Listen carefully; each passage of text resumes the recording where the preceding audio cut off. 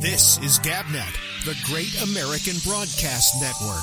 Talk radio like you've never heard it before. So tonight, with a new Iraqi government in place and following consultations with allies abroad and Congress at home, I can announce that America will lead a broad coalition to roll back this terrorist threat. Our objective is clear.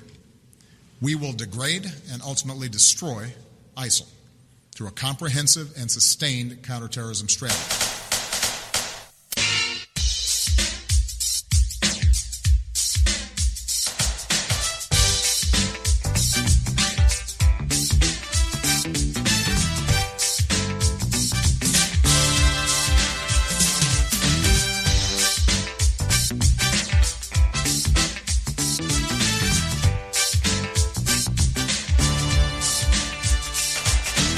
Was that man, huh? George W. Obama? You know, as Yogi Berra would say, it feels like deja vu all over again, doesn't it? It's getting harder and harder to tell the right from the left these days. And I hope that you will join me on the Citizen Panel tonight on Rob Alfano's Exchange.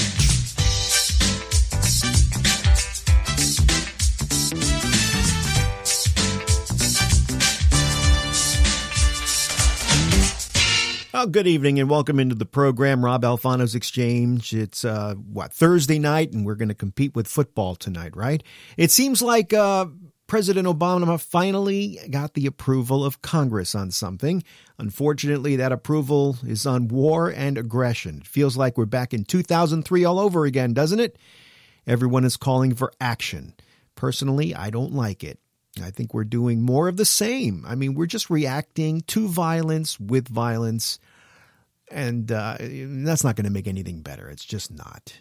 If, something inside of me thinks that this is the overarching plan of the terrorists. They realize that they have absolutely no way to beat us. Just power, right? Sheer power. So what do? They anger us. And then we react violently, and this causes a good deal of discord in this country. It also causes us to spend a ton of money that we don't have. We've got people in this country who need money, who need medical benefits, who need jobs, who need so many things, who need food. And yet, well, what are we going to do? We're going to spend more money on war, right?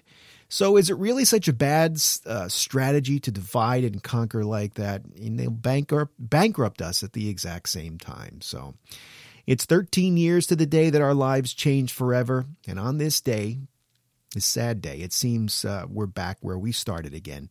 A different president, a different party, calling for war on the evildoers. Now, I'm not saying I have any of the answers to any of this. I certainly don't.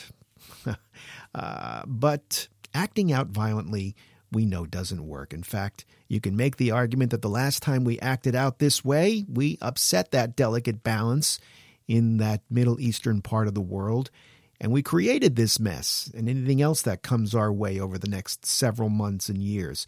So what mess will this action create for us in the future?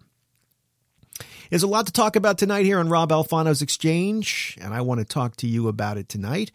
If you're not going to be watching football, you can call us on the Citizen Panel. And I'm going to open up Skype now and open up that Citizen Panel for you. You can join in on the discussion. It's pretty simple. All you do is type GabNet Live. I want to say GabNut for some reason. GabNet Live into Skype, or more simply, you could log on to gabnet.net and click on the Call Me button, which is at the top of the right part of the screen on the web page, and that works really good. Of course, that assumes that you have Skype installed on your computer, and if you don't, you can't, or you just don't want to, well, then we have a phone number that you can call us. It's 347-352-0079. Well, we have so much to talk about tonight on the 13th anniversary here of, the worst day in American history that I'm aware of in my lifetime. And we can talk about it. We could talk about where you were when 9/11 happened, when you learned about it. We could talk about your experiences that day. We could talk about the news events. We've got a lot to talk about tonight. So give me a call. The Skype line is open. The citizen panel is open, and we're waiting on your calls. I can tell you where I was 9/11. I was working in New York City. I was actually working in Rockefeller Center, and that's where I was working. But when I was taking an express bus in, and that bus left at arrived in the city at about 8:34 or so in the morning.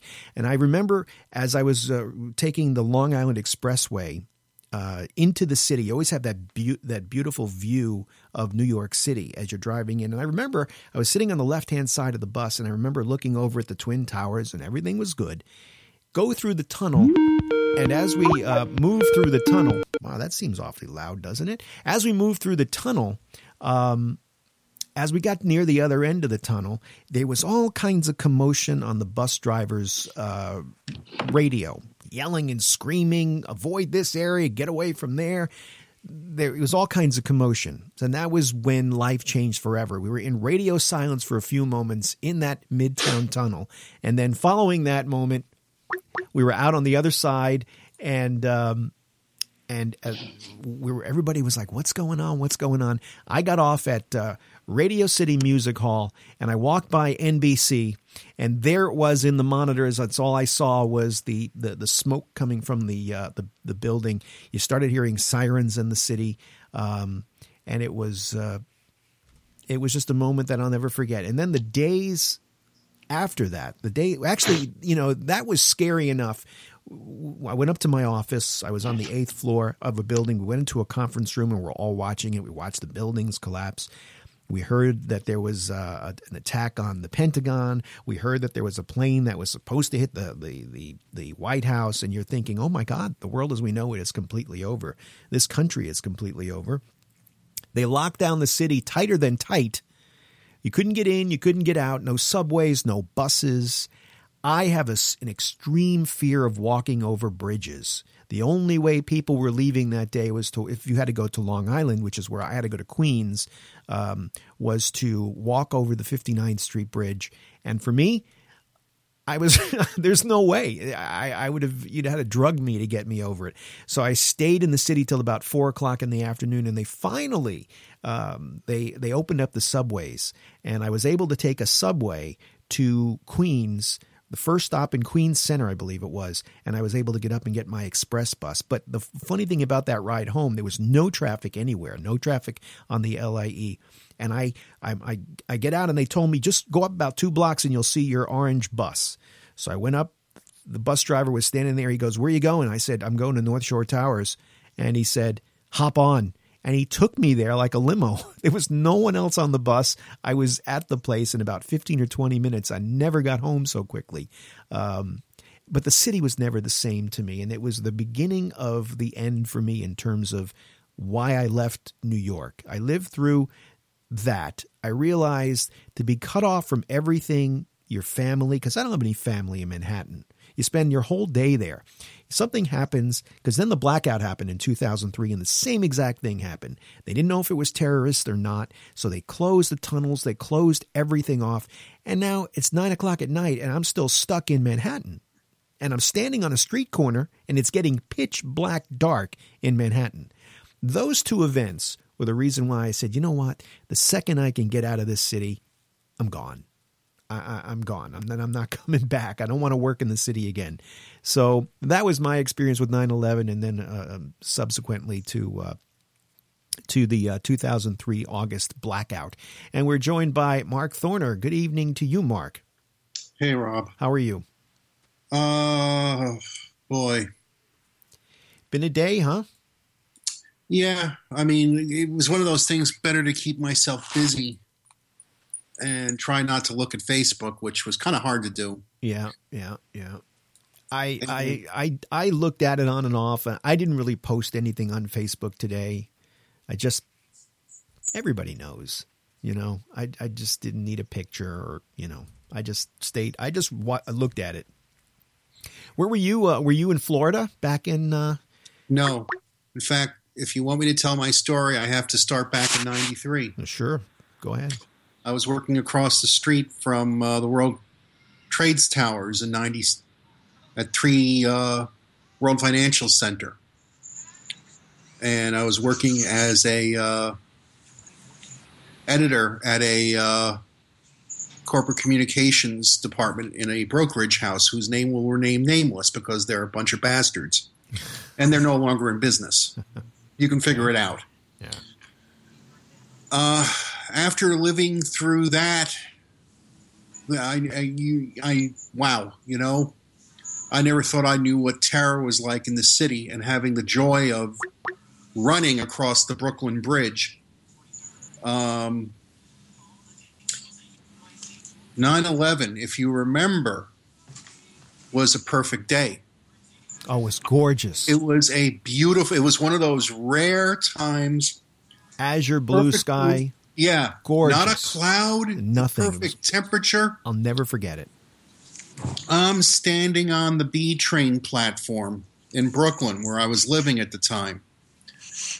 And it was my day off, and I was going in to the city to visit some friends and to pick up a birthday present for my then girlfriend. Keep that in mind. Mm-hmm. And my ritual was to get a New York Times, get a cup of coffee, and I knew we're on the platform, because it's an elevated platform. It's, where the doors would open. And I was just taking a moment, just enjoying the view. And the one building you could see from Manhattan were the trade towers. I'm like, wow, that's really good. And as I'm looking over at the World Trade Center, I see the first plane plow right into the tower. Oh, wow. And by the time it read, what made me realize, what kind of like got me out of it was I felt my pants leg was wet and hot. And I realized I kind of dropped my coffee right on my pants. It dropped in. And I'll never forget, I glanced down and I go, oh, and I'm looking around and everyone else is just doing their own thing. People are not seeing it. We don't hear anything. You don't hear a kaboom. It was just very surreal. Yeah. I remember black cars and sirens. Black SUVs. No, I'll tell you what was even, because I was so used to this daily commute, what you would feel the platform vibrate, and that would tell you that the train is around the blind corner and the train's, well, the platform vibrated, and I turned and I realized there's no train. I think what we felt was the impact of the building coming down, or the plane hitting, or probably the plane hit, but there was no train that was coming. Wow. What I did realize is that people's cell phones around me were ringing. Yeah. And I just turned around and went home. At that time, I was lucky enough that I had satellite television. I also had high-speed internet at the time, which was kind of rare at that point, especially in Brooklyn. So I just watched it all happen, and I'll never forget when the two towers fell. I had to do something, and I remember going down, opening a door, and just seeing the smoke and debris, because that was going south from, and I was like, oh my God, I can't, I just closed the door, I didn't go out. And sometime later, I did go out. I went to Coney Island Hospital to get blood, thinking, well, better get to the recruitment office. Turned out I was a year older than, I didn't realize they raised the recruitment age up to 40. I'm 41. Oh, wow. In June, here it is September. It's like, come on, guys. It's just a couple of months. Yeah. Wow. Yeah. Wow. So, yeah, but I feel the same way. The whole city just changed, and not necessarily for the better at that point. I don't know. I've never experienced anything like it. First, let me say we're joined by Rick Horn as well, Charlene, who's been here and gone, and Damien or Nicole. Just right now, all I see is Damien is here with us as well. And we could use you, Gabnet Live, if you want to call us on Skype. What really struck me about that whole time and what really put a pit in your stomach was how all of the flyers that went up the days after it, right? All of the flyers of people who were looking for their loved ones, and you'd walk to lunch and thousands of flyers in Midtown Manhattan every day. And then I was walking with a buddy of mine, and he was just, we're walking and we're talking, and all of a sudden he goes, "Holy shit!"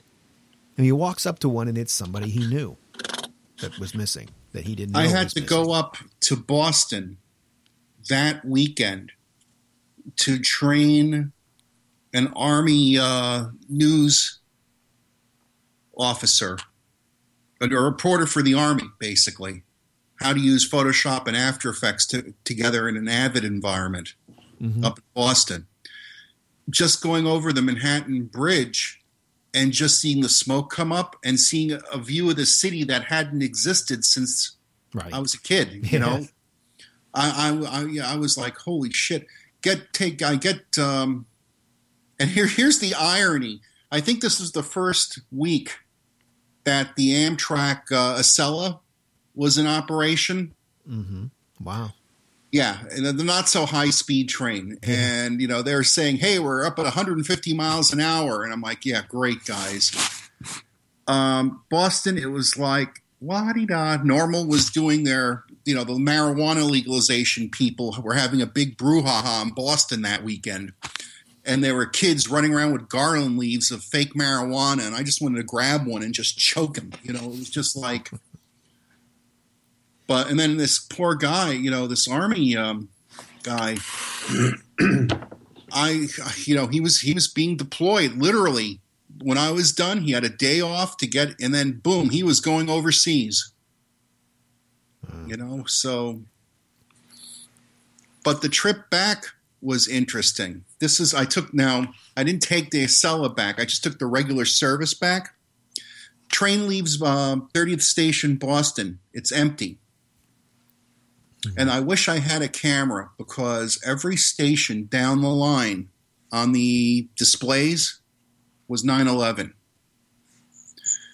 So, what do you mean by that? By the time the train pulled into Rhode Island, some firemen get on. Next stop, construction people. Next stop, police. This keeps going on every stop. By the time the train got to Penn Station in New York, it was completely full of people who were going to walk down and volunteer to train. That was one of the greatest things I ever saw. It made me feel a little better. Yeah. I can tell you it was it's a time that if I really stop and think about it, especially if I hear some of the songs. I was working at an adult contemporary radio station on Long Island. And we were playing songs like Faith Hill's, I can't think of the song right now, but every time I hear that song, it just takes me right back. And I get that pit in my stomach, that horrible feeling. But there was some amazing things to come out of it. The radio station I worked at was the number one station on the island, WALK. And that weekend, it happened on a Tuesday. That weekend, they decided to do I think 3 days live on the air from, I think it was Smith Haven Mall or some mall on Long Island. And the idea was we weren't going to play music. We were going to raise money, and we were going to have a community. We were going to get together, and we sang songs, and we all told stories, and people waited on lines. I mean, when you got there for your shift, all you did was you held a microphone, and there were long lines of people, and they would come up to you, and you'd have children coming up to you with their piggy banks, emptying them into, bigger vats of money. We collected, I don't remember, it's 14 years ago now, 13 years ago, I don't remember exactly. We collected a ton of money. And you heard stories, parents would come with their children and the kids would say, we were saving this money to go to Disney World, but that doesn't seem like it really makes a whole hell of a lot of sense right now. We want to donate this money. That made me feel good. It was community. It was really community, and that really felt special. So out of that, when I think of all of the pit in my stomach for everything else, that makes me feel better about it because there is some good that always comes out of tragedy. But what do you think of the open that I played there? That little bit of if you didn't hear it, it was what the president said last night, that we're going to go in there and we're going to decimate ISIL. And to me, he sounded like George W. Bush. And this, he's. We're going. It's like 2003, 2002 all over again, isn't it? It's everybody's spun up. We're going to go and we're going to have all this violence reacting to a few people getting. I'm not. Look, I feel terrible for the families of the people who were beheaded and the things that happened. These people are horrible what they do, but are we going to go back and do the same thing again and cause more issues? I don't think he's going to do the same thing again. We're not going to go in there apparently with boots on the ground, other than a few advisors. I think he's playing it cautiously, and I honestly think he's doing the right thing here. You need to do something to put a dent in these guys, and the best way is with air power, drones, whatever it's going to take. You're gonna injure some innocent people, but you're going to injure far fewer innocent people by doing this than you will with an invasion of some sort. And an invasion would be counterproductive. And the key is we've got to get other countries involved in this as well, because ISIL or ISIS, however you want to call them, is a threat to every country in that region, including all of the Sunni countries there. These guys are just bad news for everybody. Why aren't we just one of the participants in the UN forces? Well, I guess somebody's got to take the lead. And I honestly think some of what Obama said last night is politically motivated and how he's coming off. Because, the sad part is I was listening to Bernie Sanders today, and,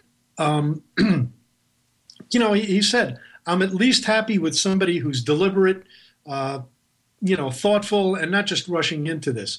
But I think also what's happened is Obama has never really learned the art of how to manipulate the press, if you want to call it that. Manipulation. And how to get people on his side. He's really an amateur at that. Mm-hmm. And he's got to play this little game. And I honestly, I'm a warlike guy and I'm going to go in and kill everybody in there. And I think that's part of the game he's playing right now. I don't know. Game.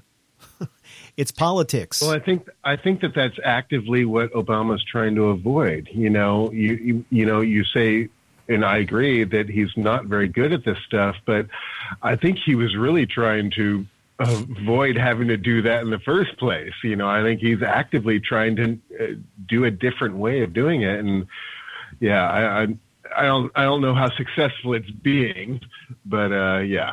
Actually, the stuff that he's done, even if you look at the things that he's done regarding Al-Qaeda and what we just did in Somalia, he's actually been fairly effective at getting to their command structure and taking out a lot of people. You can disagree with the fact that you may not think it's proper to send drones and missiles after people.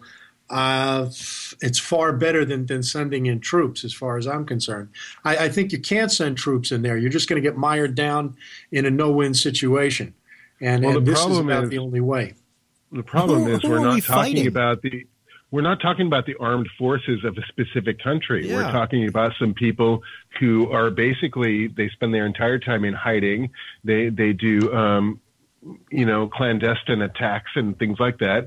It's not like we can just target the country of Syria and then take out all of their strategic locations. Right. That would be pretty easy. Exactly. But we can't really do that. So I don't know what these goals are about. How does Obama and the administration think that they're gonna do what they're talking about?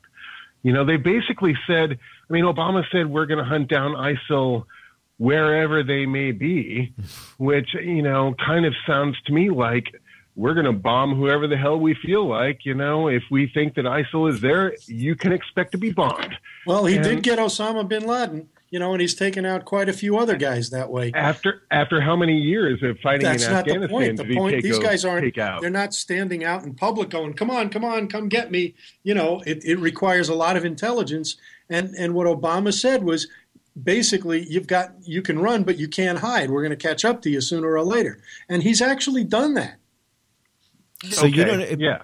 So you don't expect there to be a big. These are going to be short little bursts and like surgical procedures to get this done. It's not. I mean, gonna... unless for the most part, but there could be based on some intelligence. Part of the biggest problem is you got to get the Iraqi army what there is of it. I mean, they have the elite divisions that have had success fighting against ISIL. But the problem is those guys are tired. They've been fighting for months. The remainder of the Iraqi army, which we tore apart when we first went in there under Bush, those guys just up and ran. They outnumbered these guys. They outgunned these guys. And now they've got the weapons that we provided the Iraqi army. And that's what's got to get taken out. It's a process, and you need help. As far as Syria goes, you can't just start bombing people in Syria. You don't even know who the hell you're bombing. Right. Exactly. So that's why I go back to what problems are we going to create for ourselves 10 years from now.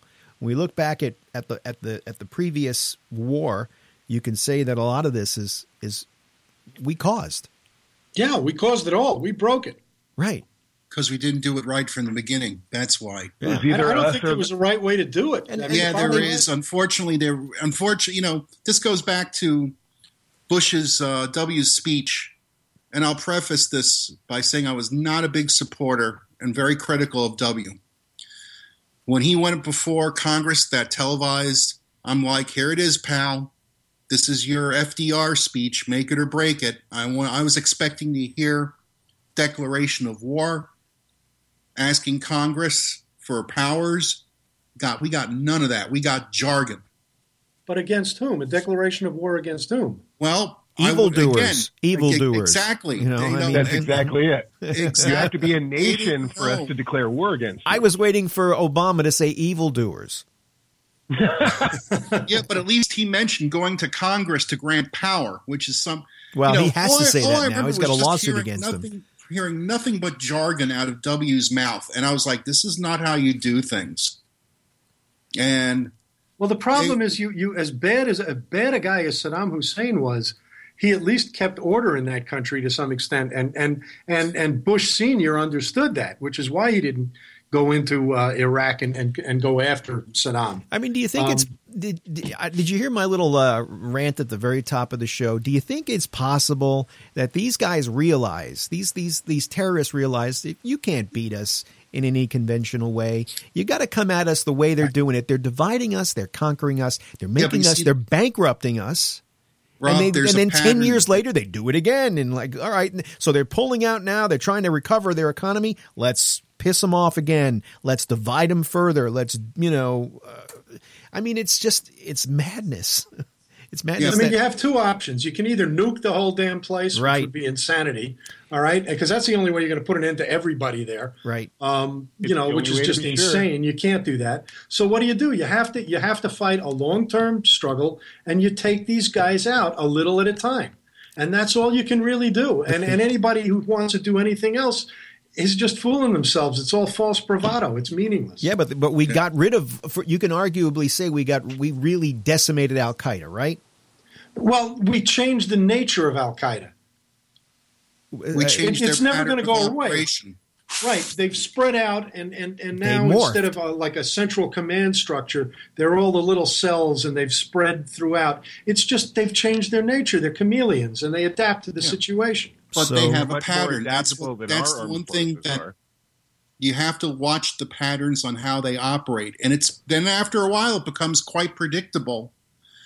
And it's something that can be followed. And I think that's what our military and our intelligence had to learn. Okay. And we did that. And we're back to square one again. Yeah, but we've also been pretty successful at not being attacked in this country. Right. So we are doing something right.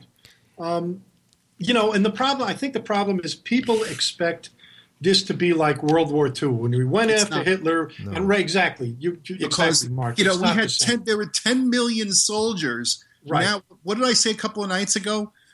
The Army has a little over 500,000 people running their whole shebang. That's it. 500,000. It's like, whoa, that's kind of spreading our assets a little thin there, No, but what I meant was, people expect us, you go in, you vanquish the enemy, and now you're the winner, and that's it. This is not that type of a situation. It never will be.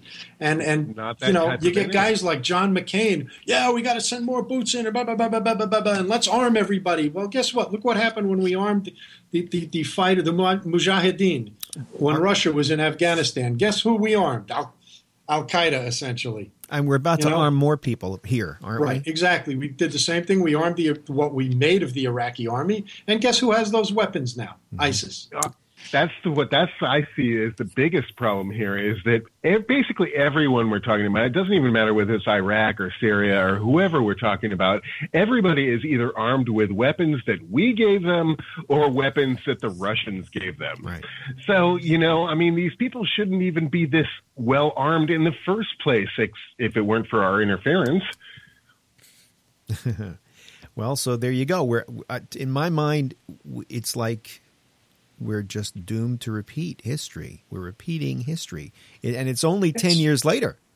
It's not even... But we got to just stop the fear-mongering. Well, that's exactly it. But that's what's going on, and it's whipping everybody into this fervor that we have to send troops in and obliterate everybody. No, you fight a continuing process of trying to eliminate these guys a little at a time, and that's all you can do. It's all about, if you pay attention to the news now and social media, it's all about scaring everybody. Yeah. It's exact. I mean, when are we going to come back with the different colors for the day? Well, our big terror problem, alerts. Our biggest problem is that our entire military-industrial complex has been built over decades to be essentially a World War III armed forces, like as if World War II were going to happen again, only at a much larger scale. That's what we've sunk millions and billions of dollars into, was making sure that we had enough tanks and fighters and aircraft carriers and you name it. But we're now fighting a completely different style of war against a completely different style of enemy. And frankly, it doesn't matter how many billions of dollars our armed forces has invested into it. It's completely unprepared for this sort of warfare. And so the United States basically since 9/11 has been playing this game of catch up, where we were trying to, before we were fighting the Iraqi army, and that at least was a standing army and we kicked its ass. But at least that was against a nation. We weren't fighting against They're calling themselves a state, but even in his address last night, Obama said they are not a state. They're not a state if they don't have actual claimed territory. Yeah. And frankly, these days, they're not a state unless the UN actually acknowledges them as to be a state. Just ask the Palestinians. They don't wear uniforms, and there's no, there's no home base. They're just all over. I don't know.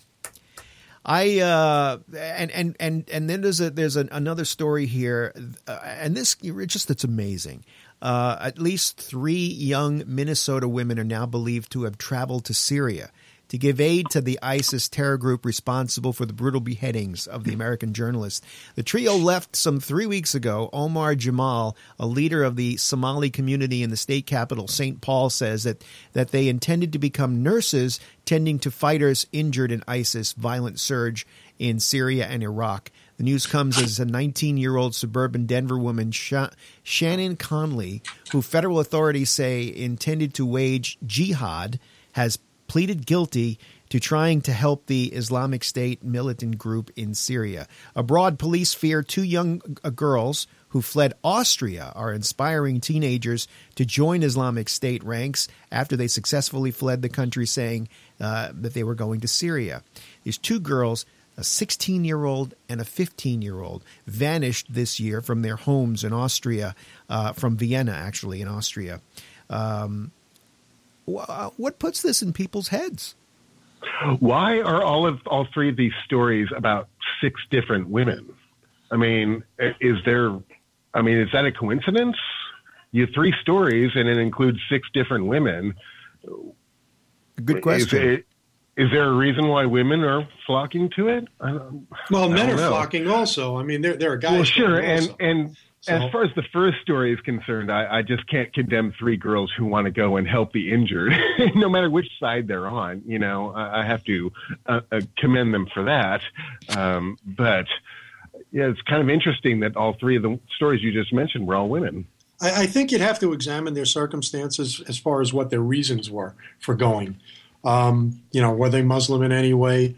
Is it a matter of just, teenagers and adventurism? It's rebelliousness. Who knows? Or they believe this stuff. Look, there were, how does any revolutionary group attract young people? There's something, I guess, sexy about it. Don't know. I guess I was never attracted to that kind of thing. So you're disaffected for whatever reason, or there's I was a certain smoking pot, and, sexiness to it. Radicalism in the '60s. Everybody loves voting for the underdog. Everybody loves rooting for the underdog. Wants to rebel against authority and the status quo. And it's great. You want to go, and you go there. Good. Guess what? You can't come back now. Or if you do, you're going to face charges. That's all. Why did Charles Manson have a family? Yeah. Yeah. Look at those kids. Right. Yeah. So, and the late writer Colin Wilson, I think, addressed that in one of his great books, I think The Outsider and Criminal History of Mankind. He addresses that. Mm-hmm. And this is always going to happen, folks. Yeah. It just blows my mind. They're Americans. Well, not all of them are, but the first 2 are from Minnesota. And yeah, but you look at what was going on in the '60s in Europe. You had the Baader Meinhof gang. You had Carlos the Jackal. It's just changed its nature. The shit's been going on forever. And now, but the part of the problem is also the 24-hour news media now. So everything gets blown up way out of proportion. Let's scare the shit out of Mrs. Buttfuck in Iowa somewhere, so she thinks the terrorists are coming to get her. It's ridiculous. And the media. Go ahead, Mark. My friend Larry Rosenthal came up with a term that's perfect. It's called media-induced psychosis. And you could add social in front of that, hyphen that. And yeah, okay, that's true. Yeah, I mean, everybody has got half truths, and I find them all the time, and then I go and I debunk them, and I just, after people have ranted and raved over something, I just go and I post the link from one of the sites that debunks this stuff, and then it just dies down. Nobody says, oh, or says anything. It's the last comment. It's like the end of the discussion. Has anybody been paying attention to the NFL thing going on? I'm sure everybody has. How could you not? You guys haven't been on this program. We've been talking about it the last couple of nights. Because I've heard you I've heard your show for the last few nights. Yeah, there seems that now there's a controversy. There's a contradiction between the commissioner and Ray Rice. Rice is saying that he told the commissioner that he punched his then fiance on June 16th. He told the Goodell that on June 16th. On the other hand, Goodell is saying that it was inconsistent. The video was inconsistent to what Rice told him. Looks like this is going to be bad for the NFL and the commissioner. It'll be interesting to see if this can bring him down. I think it can. Well, yeah, because the owners, the league's 32 owners are still showing solid support for him, but the group is prepared to act against him, potentially considering his dismissal if the investigation by former FBI Director Robert Mueller concludes that Goodell was guilty of willful and egregious misconduct in handling the case. That's what they always say. We're right behind you until they push you off the cliff. Yeah. They are actually right behind you, aren't they? They already got the handout. Or as Max Headroom said, with friends like these, you don't need suppositories. Yeah. So the other day I asked, I know that Rick, you're a Giants fan, right? Yes, indeed. And you weren't on the panel the other night. I asked, Damien, are you a football fan? No. And how about you, Mark? I am, actually. Not anymore, Rob. Were you at one time? Oh, yeah. So what caused you to step away? The way it changed. It wasn't about being athletic anymore, and how I saw these players who always should be held up against the highest standards just didn't care. They were pissing on that. That's exactly why I got disillusioned about baseball. I used to be a big baseball fan, and then it got kind of so commercialized and so much about the money. And so, I'll tell you, I had very high standards about these baseball players. They were doing the American dream, literally. And then they weren't. Very slightly. I knew one player because he was a neighbor of my parents for a bit for the New York Giants, and he was a gentleman.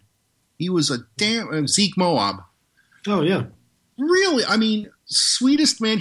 This was an athlete, And after that, it was just, where are they getting these mutants from?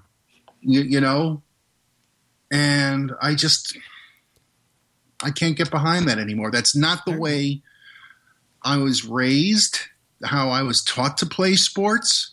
If you ever got to the pro level, it was a privilege to be that way, to be that good and to do that. And you always had to hold yourself to a higher standard. Right. Yeah, well, I'm not a fan of the in-your-face stuff. It's Well, that's the new generation. Yeah, right? They're doing it in baseball it's too. Board, it's right. it's that's the new thing. Everybody knows they're on ESPN. They want to make the highlights, right? So, but I want to ask you, Rick, because you're still a fan, since you're the only one that is still a fan. And I had Charlie on the line the other night. We were talking, and a few other people who were diehard football fans. Jeff, and I asked the question. The NFL is worried about its reputation, right? They're supposedly, right? They're ready to dump the commissioner if it gets to it. What would it take? I know we had a murder last year, right? We had an NFL player. It was a murder that an NFL player was involved with last year. You had the Plaxico Burress thing where he walked into a nightclub in New York City with a gun. Now he went to Bloomberg made they made a spectacle out of him just to prove a point. He went to prison for a while. What would it take for you to lose your interest in the NFL, which is what they're afraid of? I don't think my personal opinion is nothing can dent this Teflon, league. What would it take for you? Well, here's the thing. Anybody who looks at these guys and looks at them as a role model is an idiot. Number one, I watch the game. It's purely for the athleticism involved, and that's it. I don't think much of a lot of these guys. There are players that I like that I think are pretty cool, but I love just watching the game. I kind of root for whatever teams I grew up with as a kid.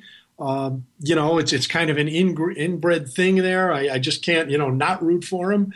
And it's as far as the individual players in the game. Yeah, this Ray Rice is a piece of crap. But, there are plenty of other guys like that, too. I still root for the teams. The league isn't going to turn me off unless I have to start paying for, per game, in which case it's like, okay, have a nice day. Okay. So nothing, because Charlie said, I said that the NFL has become more like a religion. It's more like it's this ritualistic event. Well, that's the fans. I mean, people let themselves get duped into that stupidity. When I was a kid, my father once told me I was getting all excited about, actually, I think it was a Giant game. And my father grabbed me on the side and he said, "What are you getting so excited about? What do you care? It's a game. All right. Yeah. You think these guys know who you are or if they did even give a damn about you?" And he was right on the money. So it's just, I enjoy the sport for what it is, and end of story. That's it. Okay. You had your hand up, Damien? Yeah, and actually it segues right off of what Rick just said, which is when I was a kid, I enjoyed football and I enjoyed baseball and all these kind of things because they were a sport. I enjoyed them as a sport, and I enjoyed watching the teams as a team. I grew up as a big San Francisco Giants fan and a big 49ers fan because that's where I lived. That was our local teams. The A's marginally and, the Sharks sometimes, but it was about the team. It wasn't, and it was about the sport. It was about watching the game. It wasn't about the individual players. And it seems like every time I watch a football game or a baseball game, they're concentrating on the players themselves and what they're doing, how they're reacting. And it's less about the game. Maybe that's my own perception, but it's less about the game and more about the individual players. Well, yeah, it's gotten to the point where, the color guy is sitting there going, oh, wow, he's got an ingrown toenail. And, did you know that ingrown toenails kill 40 people a year? Yeah. Well, I've never been a fan, and I'm a huge baseball fan, and I almost got turned off to baseball with the strikes. Even the strikes didn't really affect the NFL that much. And they had this. Didn't they have scabs play one year? Yeah, Yes. yeah, you had the replacement players. Yeah. So, I mean, even that didn't really hurt the game the way baseball realizes that they're in a vulnerable place, and they're not going to strike anytime soon because they know that. I think football, it's such a big money event. It's becomes like I told a story the other day. I went to Sunday. There's a sports bar near here. I wasn't even thinking about football games. My wife and I were out, and I said, we wanted to get wings, and this place is pretty good wings. It was a nice day. So I said, we'll sit outside. We'll go out. We'll have, we'll grab lunch. And then we were going to go furniture shopping. So, okay, we open up. I said, oh my God, this place is packed. I forgot it's football Sunday. And the first thing she asked is, what game do you want to watch? And I said, none. I just want to sit outside and enjoy the day. Oh, sure. There were plenty of tables outside because there's no games out there. But it's a ritual with so many people. And these people are insane. They're crazed. Yeah, they are. I mean, I've been to Rich Stadium in Buffalo. I've been to see the Bills play once. I've worked a bunch of games. I worked for Monday Night Football a couple of times back in the 80s. So I worked at Joe Robbie, and I worked at a Giant Stadium once or twice, doing working in the truck. Just never. The sport never did anything for me. Even growing up, my father was a huge football fan. It just didn't hit me that way. So, well, and you mentioned how it's become such a big moneymaker. The entire sport is just a big moneymaker. And, to go back to what I was saying, when I was a kid, the Super Bowl was just a game. It wasn't an event. It wasn't about the commercials. It wasn't about all sorts of stuff. The tickets didn't cost $5,000 or whatever the hell they cost now. No question. And the merchandising, and that's a huge part of it. In fact, the Baltimore Ravens have a program going now that you can take your Rice jersey to the stadium stores and exchange them for a different jersey. Oh, man. I mean, that's actually a pretty smart move. It is a smart move. I mean, it is a smart move, yes.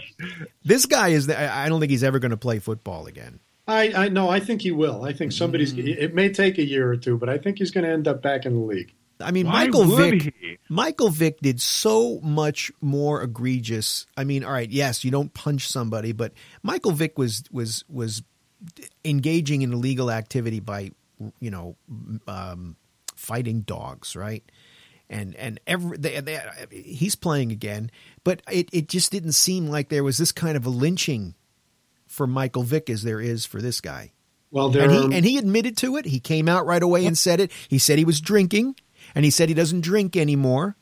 He said that's why it happened. He also said it was a cultural thing, the way you're raised, and that was normal behavior and something that was normal to do. So I also think that the cut a guy reaction. some slack. It's the video. I think that the reaction we've had is a cultural thing.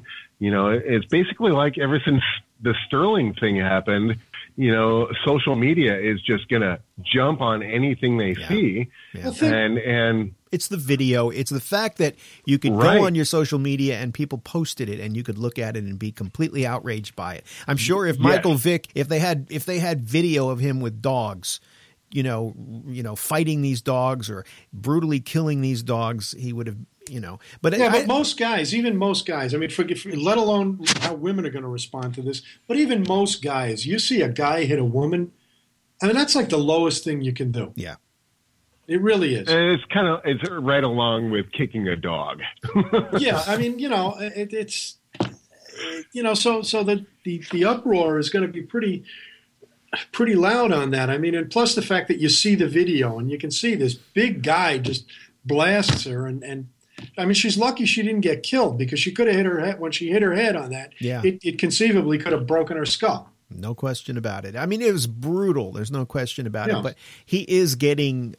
If there wasn't any video, this would be a real short suspension. Right. Because we all know that domestic violence is a scourge. I mean, it happens more than we'd like to talk about. And, Well, there's the theory that the whole furor over the Vietnam War was because that for the first time Americans were seeing it on TV, and it was broadcast kind of live to them, and we're seeing the second generation of that. Now we're seeing it all where we can play the video on YouTube anytime we want and get enraged all we want on demand. It makes it impossible to get a fair trial. It makes it, Right. You're tainting juries. It's very difficult. It really is. I want to change the subject. We've got about 8 minutes left here before we have to go. I found a story here that I think is fascinating. Now, this is a little long. I'm going to try to abbreviate it, but I would like to get your opinion on it. According to the Cadell Last, a researcher at the Global Brain Institute, it is claimed that mankind is undergoing a major evolutionary transition. In less than 4 decades, Mr. Last claims that we will live longer, have children in old age, and rely on artificial intelligence to do mundane tasks. This shift is so significant, he claims, it is comparable to the change from monkeys to apes and from apes to humans. It says your 80 or 100 years is going to be so radically different than your grandparents, Mr. Last says, who believes we will spend much of our time living in a virtual reality. I think a lot of us do that now. Some evolutionary scientists believe that this age could be as high as 120 years of age by 2050. I don't think I could afford myself at that age. That much retirement. Well, what's his basis for this? It's pretty extreme statements. Well, I just want to mention that sci-fi writers have been predicting this very thing since the 1950s. How is this new at all? Well, but it's just that this is a scientist coming out saying it. One thing is science fiction, and then there's that. This is reality. He claims humans will also demonstrate delayed sexual maturation, according to a report by Christina Sturbens in Business Insider. This refers to something known as life history theory, which attempts to explain how natural selection shaped key events in a creature's life, such as reproduction. It suggests that as brain size increases, organisms need more energy and time to reach their full potential and so reproduce less. Instead of living fast and dying young, Mr. Last believes humans will live slow and die old. Global society at the moment is a complete mess, he said, but in crisis there is opportunity, and in an apocalypse there can be metamorphosis. So I think, this is a quote, so I think that the next system humanity creates will be far more sophisticated, fair, and abundant than our current civilization. I think our next system will be as different from the modern world as our contemporary world is from the medieval world. The biological clock isn't going to be around forever, he added. He said that people could pause it for some time using future technology. The change is already happening. Today, the average age of which a woman in Britain had her first baby is rising steadily at 29.8. In the U.S., just 1% of children born to women over the age of 35 in 1970. By 2012, that figure has risen to 15%. As countries become socioeconomically advanced, more and more people, especially women, have the option to engage in cultural reproduction, Mr. Last added. And this is the end of this. As well as having more children-free years to enjoy leisure time, he believes artificial intelligence will offset the need for low-skilled jobs. We may also spend a large amount of time living in virtual reality, and I'm not quite sure most people have really internalized the implications of this possibility. It sounds. Does he give a time frame for when this is going to happen? Well, he says we could live as high as old as 150 by 2050. By 2050, I'm sorry, that's not far off. I think this is a bunch of horse shit. 120, not 150. What kind of 2150? We could be up to 120 years of age by 2050. By if we don't blow the planet up. Here's the thing. It sounds like he's relying on some sort of an apocalypse to create this. And he mentions the age of women having babies. That's got nothing to do with sexual maturation. And in fact, sexual maturity is starting at an earlier age than it used to. So I don't know. What kind of credentials does Mr. Last have again? So this is a researcher, Global Brain Institute. And Dr. Last. Mr. Last, is he a doctor? I mean, Cadal Last. Yeah, he's a researcher at a Global Brain Institute. A researcher. That kind of tells me that his theories are about as valid as my theories for the future, and a lot of mine have come true. There's a great book that it's called The Age of Intelligent Machines, I think it is. I've got to dig it out. Fascinating book that tells the story of the future through the life of this woman as she gets older and has children, and it talks about bots that get injected into your bloodstream that will cure cancer. That these bots can metamorphosize themselves into pretty much anything. Talked about holograms and there's a scientific principle. Now I read this book. It's got to be 17 years ago. And I haven't read it since. There's a scientific principle about how technology and how it starts very slow and it builds. And once it builds, it gets faster and faster and faster. And I can't remember what the name of that principle is, but it's called oh God. I want to say it's not the Bose, it's the. As soon as you say it, I will know it. I got to dig the book. It's the out. one about microchips. It's the Age of Intelligent Machines or something like that. Moore's Law. That's it. Yeah, there you go. Moore's Law. Yeah. Moore's Law. That's it. And thank you, Mark. This guy, he's predicted a ton of things based on his science that have all come true. And the beginning of the book, he tells you about all the things he's an older man.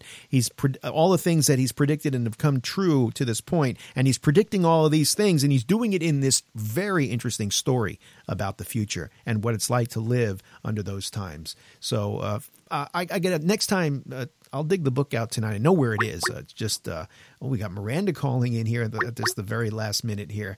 Hello, Miranda.